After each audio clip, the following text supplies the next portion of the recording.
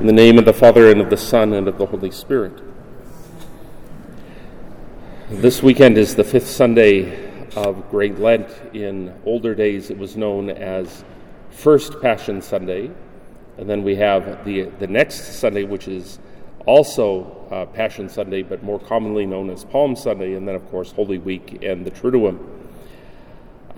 This whole time prior to Holy Week, from this weekend on, is called Passion Time.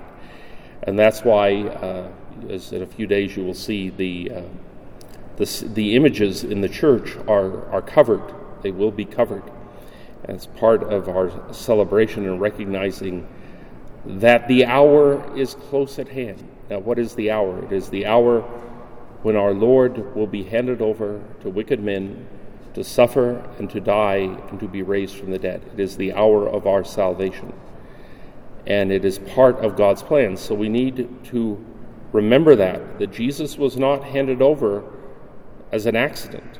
He didn't fall prey to wicked men involuntarily.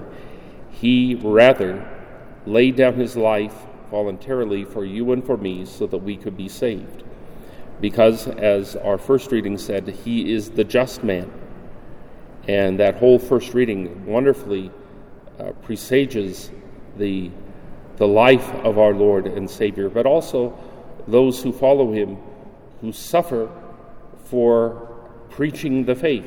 Because let me tell you, preaching the faith will not always win you friends and influence people. Because sometimes people don't want to hear about it, particularly the ones who just say, I'll just do what I want, and get all the benefits of being a Catholic without all the work of it. And that doesn't work out well. That just brings scorn upon the faith. In the name of the Father, and of the Son, and of the Holy Spirit.